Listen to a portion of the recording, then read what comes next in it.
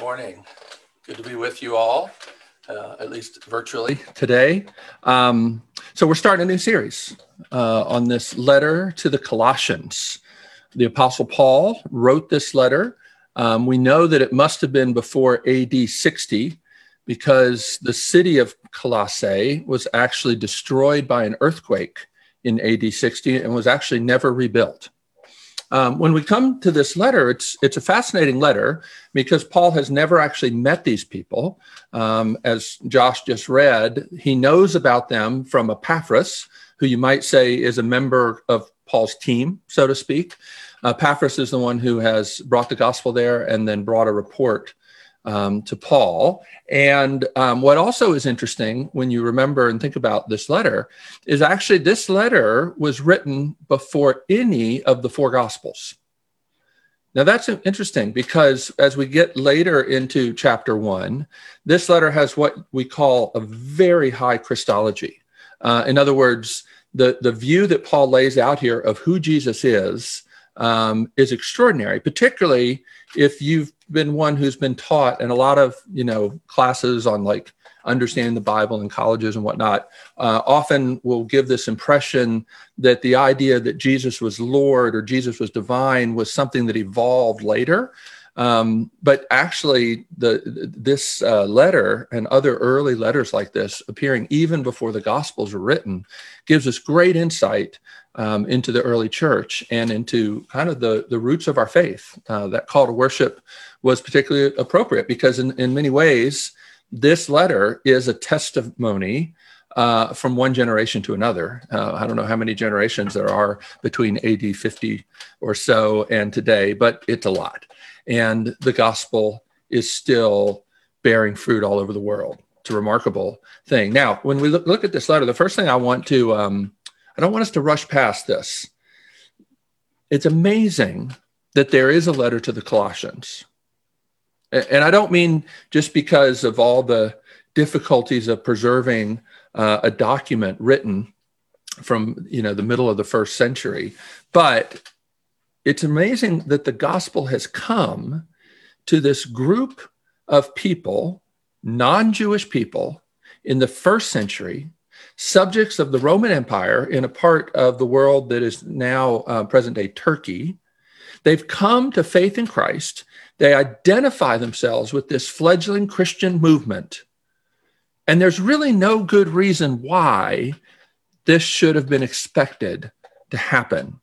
I think because so many of us have just grown up knowing that there is such a thing as Christianity and there is such a thing as the Bible, we can sometimes take for granted, like, where did all this come from? Why does this exist?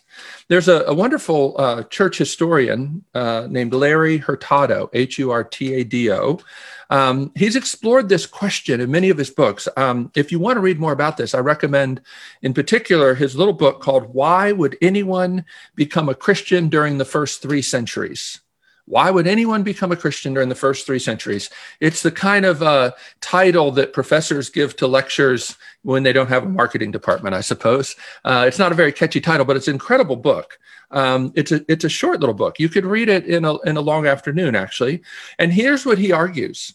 He says, becoming a Christian in the first few centuries brought no social or economic benefit at all. In fact, it brought great costs socially, economically, and at times even brought physical torture and death. And yet, people became Christians in droves in the first 3 centuries. And he says, as a historian, there must be a reason. There must be a reason. What he's talking about is the fact that in 100 AD, there were maybe 10,000 Christians in the world. By 300 AD, 200 years later, historians estimate there were 6 million Christians. And this was during a time of often intense persecution, right? Hurtado says historians should ask why. And they haven't done that. In general, they haven't done that. Now, you might say, well, Islam also grew this fast. Yeah, except the difference is Islam grew by conquest. Christianity grew while being persecuted. And he thinks it's worth asking why this might have happened. In light of all the costs and all the disadvantages of becoming a Christian, what were the things that led to people embracing Christianity, right? Now, he goes through 5 reasons in his book. I won't go into all those except for the last point that he makes, because it's so clearly seen here in Colossians. So he argues that it's important that we understand that Christianity had 2 unique offers in the ancient world that no other religion had ever had before. What are these 2 things? Well, Christianity offered communion, a love relationship with a transcendent God. The pagans, not a pejorative term, but that means the people that don't worship, the living God, the God of Abraham, Isaac, and Jacob, they had various ideas about the gods and religion, but it was always about appeasing the gods, trying to keep them from destroying you or harming you, okay? The Eastern religions couldn't love God or have a God who loved them because their idea of God was not personal. So the pagans had an idea of God that was personal. In fact, they were more human than we might think of God, certainly. And the Eastern religions didn't have the idea of a God that could love because the God wasn't personal. So Christianity was actually unlike these other religions, so much so that one of the charges that was brought against Christians, one of the charges that led to them being put to death at times, was that they were atheists. Isn't that remarkable? They were often called atheists because they didn't worship the gods of the town, the gods of the guild, the gods of the family. When you went anywhere, did almost anything in the Roman world, you were expected to offer up offering, incense, anything to the gods of this town, to the gods of the guild, to the gods of a household, even if you were invited over for dinner. And to not do so was not only incredibly offensive, but some would think that anything bad that happened was because you weren't doing what you were supposed to do to appease the gods, right? But Christianity offers communion with a transcendent God who loves. There'd never been anything like that in the history of the world. Christianity also offers assurance of salvation right now because of grace. So these other religions had ideas of salvation, but it was always something you hope to earn by your whole life. You hope that you'd done enough good things and avoided enough bad things to, at the end of life, when you faced a judgment of sorts, you would be saved. And Christianity offers the solidity of knowing you're saved and assured now because of God's grace. And you see evidence of both these things in Paul's letter. There are things that he's thankful for. When we look at the beginning of this letter, verse 3, he says, "We always thank God, the Father of our Lord Jesus Christ, when we pray for you, since we heard of your faith in Christ Jesus and of the love you have for all the saints, because of the hope laid up for you in heaven." The hope. See, that's something that is solid and tangible, right? He begins by giving credit to God and his grace as the only sufficient explanation for the existence of this countercultural community in Colossae that has not only remained faithful to God in the midst of incredible pressure, but has shown love to all of God's people. That is one of the reasons Larry Hurtado also gets into, by the way, the fact that Christianity was the first multicultural religion. It wasn't just confined to one tribe or people group. And Paul is saying God is the one who should be getting all the credit and all the thanks for it. But let's dig into this a little more. What is this gospel that Paul is thankful for? I'll do this quickly, but I just want to point out a couple things. He says that it is faith in Christ. Look at verse 4. "Since we heard of your faith in Christ Jesus." Faith in the Bible is not just a vague kind of sense of optimism that things will eventually get better. Faith is always directed towards something, actually someone, in this case, Christ Jesus. And it shows here that this faith in Christ Jesus has produced love for all of God's people. And understand, Jews and Gentiles did not like each other in the ancient world. So Paul is giving thanks to God, not only for their faith, because God is the author and finisher of our faith, as Paul says elsewhere, but also this love, this new remarkable love that they have for people that they wouldn't love otherwise. And he says in verse 5, it's because of your faith and your love for all the saints is because of the hope laid up for you in heaven. This hope is a tangible thing. It's not a feeling. It's a tangible thing. There is something laid up for them in heaven. It involves hearing the word of truth, the gospel. That's at the end of verse 5. Of this hope, he says, you have heard before in the word of the truth, the gospel. So the gospel is regarded as being contained in this word of the truth. And notice this, verse 6, which has come to you. So it's something that you didn't just kind of wump up from inside. It's not something that you kind of found by looking inside your heart. It is something that has come to you from the outside. And it's alive and powerful. Look at what he says in verse 6. This gospel which has come to you, as indeed in the whole world, it is bearing fruit and increasing, as it also does among you since the day you heard it and understood, there's this word, the grace of God in truth. So it's powerful. It's alive. It can be said to bear fruit because it's about the grace of God in truth.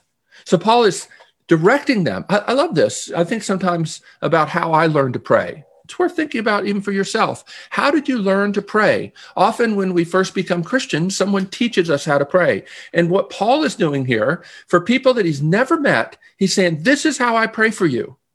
And there are a lot of lessons that we can learn about prayer from this. In the beginning, we learn this lesson, that we thank God because God is the one who deserves all the credit if we are Christians, if there is a church that exists, because it doesn't come from nowhere, right? And this faith is not just a vague kind of faith. There's definite doctrinal content to it. The word truth is used several times, and so is this word grace central to what he's saying here, right? This is something, there's truth about something that's happened, something that has come to them for which God is to be praised and thanked. It's grace. But I want to point out this in particular. He says that we are to keep this hope that's been laid up for us connected to the God of grace. And Paul says that their faith in Christ and their love for others is specifically tied to this hope laid up for them in heaven. First Peter talks about this as well in chapter 1, about how we have this hope laid up in heaven, which can never perish, spoil, or fade. It's been kept for us there, where we can't get at it to mess it up. Martin Luther famously called this hope an alien righteousness. Had nothing to do with spaceships, but he meant it was a righteousness that belonged to another person, that comes to us, that's given to us. And that literally is the heart of what they've heard in the word of truth, the gospel. That word gospel means literally good news that's come to them. So Paul thanks God for this hope, which has a definite shape and form, definite content. It's not nebulous, right? I think today so many people think about God working in a very vague way. But Paul says, no, God works through the apprehension of the truth of the gospel, which has real content. It's news about something that has happened. News about something has happened. And in the first century, that word gospel was not a religious word. It was not a religious word. It was a word that was generally used about a military victory that had huge implications for the people that heard about this victory, heard this announcement. That's a good, actually, sense of what this word gospel is all about, right? And so, as I said, Paul wants them to know what he prays for them. And he begins by saying, I always thank God for you. And that's what he's teaching us, the first thing. I don't know about what you pray for or how you pray, but Paul teaches us, first and foremost, be thankful for the gospel itself. Later down in verse 12, he repeats the same idea. He says, giving thanks to the Father who has qualified you to share in the inheritance of the saints of light. He has delivered us from the domain of darkness, transferred us to the kingdom of his beloved Son, in whom we have redemption, the forgiveness of sins. You see what Hurtado was talking about? This security, because something has happened, not because we've done something. Something has been done on our behalf. Paul says, you've been qualified. You didn't qualify yourself. It's like you get to run in this great race, but you didn't actually run the qualifying heat. Jesus did.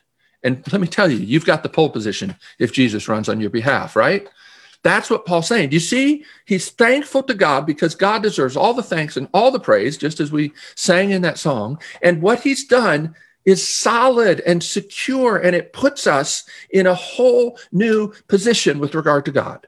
We have forgiveness. We have redemption. We have been transferred from the domain of darkness and transferred to the kingdom of his beloved Son, not because of what we've done, but because of his grace.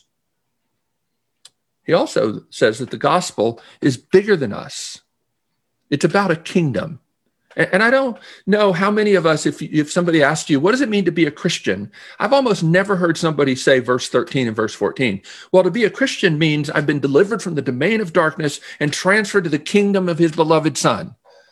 I think there's something instructive in what Paul says here, particularly in our North American context, where so many of us think of believing the gospel as like this little personal story about me and Jesus. Now, that's precious. Jesus does die for particular people, right, as their substitute. It's clear in the Bible, but don't ever limit what God has done to just saving souls in like a little personal, tiny little way. Paul talks about how we've been transferred from one kingdom to another kingdom. That's huge. And it has huge implications for the way we pray and for what we thank God for. Next thing I want to point out is in verse 9. I love this. This is so counter the way I think most of us pray. Most of us pray when things are bad. But look at what Paul says in verse 9. He says, and so, and the so points us back to because God has done all these things, right? And so from the day we heard, remember, he's not met these people, we have not ceased to pray for you, asking that you may be filled with the knowledge of his will and all spiritual wisdom and understanding, and on and on. I'm going to get to that. Notice, don't pass by this. He's so encouraged by what he's heard about the way the gospel has come to them, the way it's bearing fruit. And he says, so because of that, because things are going so well, I've not ceased to pray for you. Paul teaches us to pray when things look good. When do you pray most fervently? Most of us, it's when things are looking bad. But how different was Paul's practice? Again, he says it's for this reason. What reason? The fact that things are going so well. Because of his encouragement that the gospel was working powerfully in this church.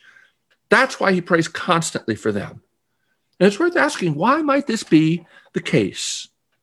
I know this is a bit of speculation, but I don't think it's too far off the mark. I want to suggest that Paul is praying for them because Paul believes that we should never take the work of the gospel for granted.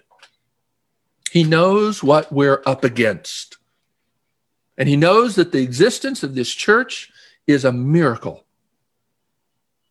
And it's something that we want to pray that God continues to work and do.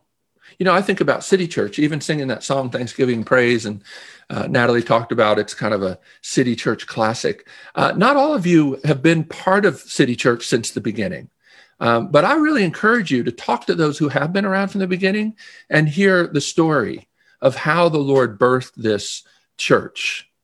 In a lot of ways, it involves a tornado and sort of like turning a spotlight in some ways on East Nashville, which then, connects to people moving over there. You think about Craig Brown, the founding pastor, who in the first year planting a church gets a brain tumor. This is not the story that we would write. This is not the way you lay out your plans. And yet, whenever I think about City Church, I think about all the obstacles and the fact that the existence of this church is a miracle.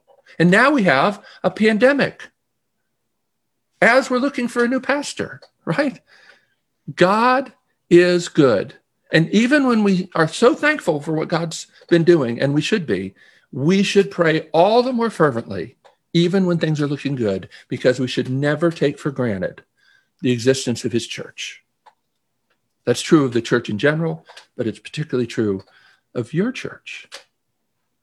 What else does he teach us? Well, he teaches us to pray for the continued work of the gospel. Now, I could do a whole sermon on this thing about knowing the will of God, but notice he doesn't want them just to know the will, knowledge of his will, verse 9, just for the heck of it, just so that they would feel more in control of their lives. That's, I think, the way a lot of us think about knowing God's will. And it's kind of this obsession of people today. I want to know God's will. Should I do this? Should I major in that? Should I study that? Should I work here? Should I move here? Should I marry this person? All of those things matter to God. But the focus in the Bible on knowing God's will is the way it's addressed here. Look at this in verse 9 and then connecting into verse 10. He says, I pray that you would be filled with the knowledge of his will in all spiritual wisdom and understanding, so as, for this purpose, to walk in a manner worthy of the Lord, fully pleasing to him, bearing fruit in every good work and increasing in the knowledge of God. Why does Paul pray that they would know the will of God? So that they would be able to discern the truth. It's particularly important in a place like Colossae, where they are surrounded by all kinds of other ideas. In a lot of ways, as we're going to see in chapter 2, he's concerned that they would not be misled by false teaching. And he's already talking about how he's praying for them that they would have understanding, not to figure out like, should I major in this or study that or, move here or do that? Like, no, he wants them to have an understanding of God's will so that they could live in a life, a manner worthy of Christ. He's talking about sanctification. He's talking about living a life of holiness. And that is always the focus of the Bible on knowing God's will. Sometimes college students, I work with students, and sometimes they'll ask me, I'm just really praying for God's will, to understand God's will for my life. And I'll say, well, 1 Thessalonians 4:3, the Apostle Paul says, and this is God's will for you, that you would flee sexual immorality. And I'm like, okay, work on that. When you got that down, come back, I'll give you some more God's will. I don't think sometimes we really want to know God's will so that we could live in a manner worthy of him. In some ways, I think we want to know God's will so that we wouldn't have to trust him and actually live by faith rather than by sight, right? But these people need discernment. They live in the middle of a culture that is, putting forth all these other ideas. I would argue that we desperately need this today as well, so that we could avoid every fad and gimmick, every idea that we see posted on social media. Run after this, run after that. You need this, you need that. The letter to the Colossians is a letter teaching us about the formative power of gratitude for what God has already done and praying that he would continue to work. Well, what else do we learn from how Paul prays? A couple things. He says that we're to pray for the work of the gospel, not just temporal blessings. Again, in verse 9, he's not saying, and so from the day we heard, we keep praying that you would have this and this and this. Now, again, it's not bad. We shouldn't be shamed out of praying for temporal things that we need. Even as we just prayed in the Lord's Prayer, the way Jesus taught us to pray, we are to pray for daily bread. Of course, we're to pray first for the kingdom, and we're to be reminded of who it is that we're praying to. But it's fine and even encouraged to pray for daily bread, for temporal things, right? But Paul says the focus of his prayer is that they would live lives worthy of the Lord, bearing fruit, growing in the knowledge of God. He prays that they would know God's will so that they could live holy lives, so that they could know God and his will. And I would just say this, if 80%, 90% of our prayers are about travel mercies and health concerns, again, those are totally appropriate. But how often do we pray for the kinds of things that Paul is praying for here? Our need of more understanding of his grace and more of his work in our lives and in our church. And then I point out this as well. He's praying for more than just his immediate family and friends. Remember, he's praying for people he's never met. And he has this firm understanding that it's about a kingdom. Okay? What does that mean?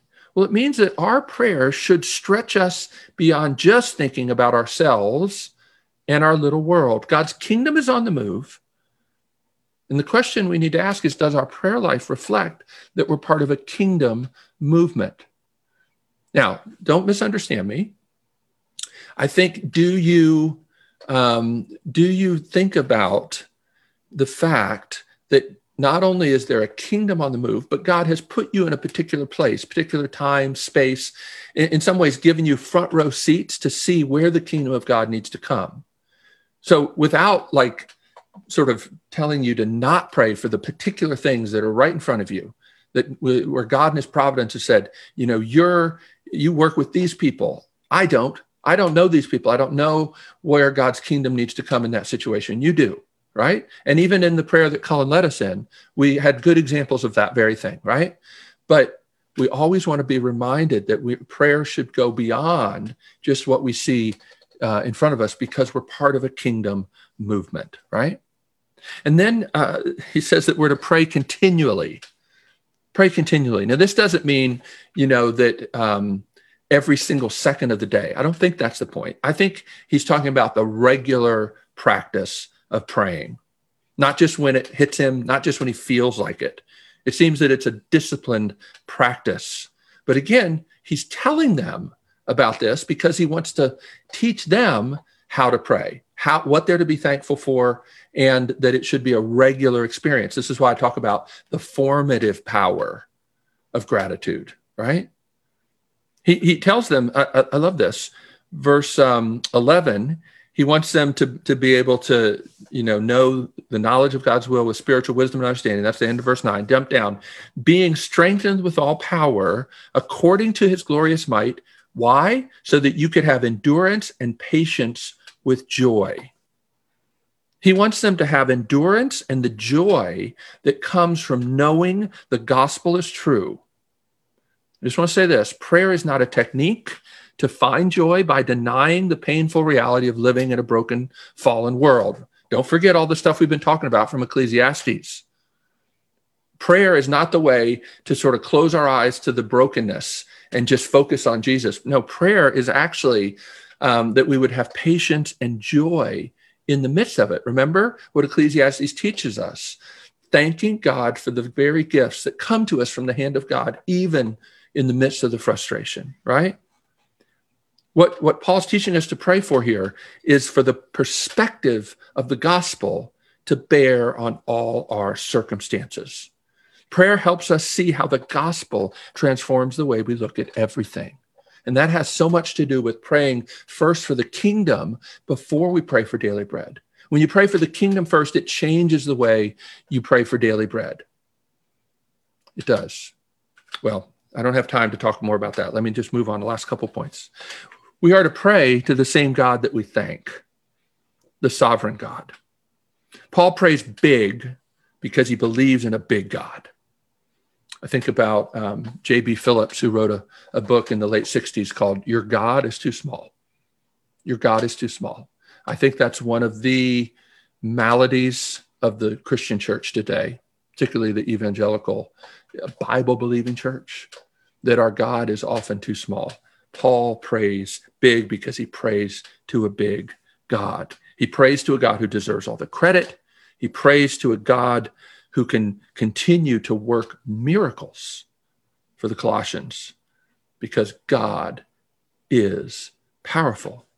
And I would say this, prayer is fueled by knowing the character of God. One of my favorite verses about prayer is in 1 Peter chapter 5, verse 6. Peter says this, humble yourselves, therefore, under the mighty hand of God, so that at the proper time he may lift you up.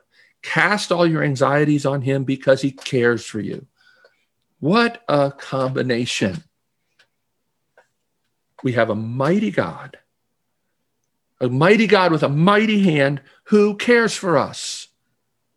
If that doesn't encourage you to pray, I don't know what can.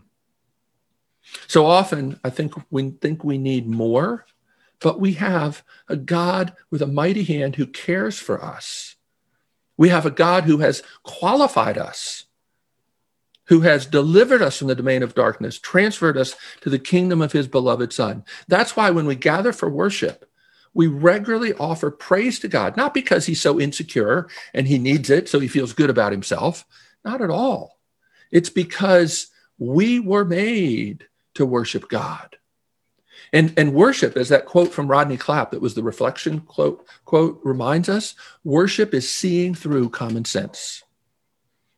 And Rodney Clapp talks about how in the first century, everybody would have thought that the Romans ruled the world. But in the book of Revelation, which is really a book of liturgy, a book of worship, John invites us to open our eyes and see more. Not to deny the Romans. John, when he wrote the book, was himself exiled on the island of Patmos. But he invites us to open our eyes and see Jesus on the throne. See Jesus, the one who can open the scroll. Jesus, the Lamb who was slain, who has secured our place in his kingdom. And Colossians is a great letter for reminding us of all that we have to be thankful for. And it actually will inoculate us to all of these other religious hucksters that want to come along and say, you need this, you need to do more of this, you need to do more of this, you need this. Colossians says, no, you need to be firmly grounded in what you already have, because of what God has done. Give thanks where thanks is due. It's a formative practice of the Christian church, and it's a good thing. Let's pray together. Lord, we do thank you that you have done so much more than we even ask or imagine. We thank you for that in Jesus' name. Amen.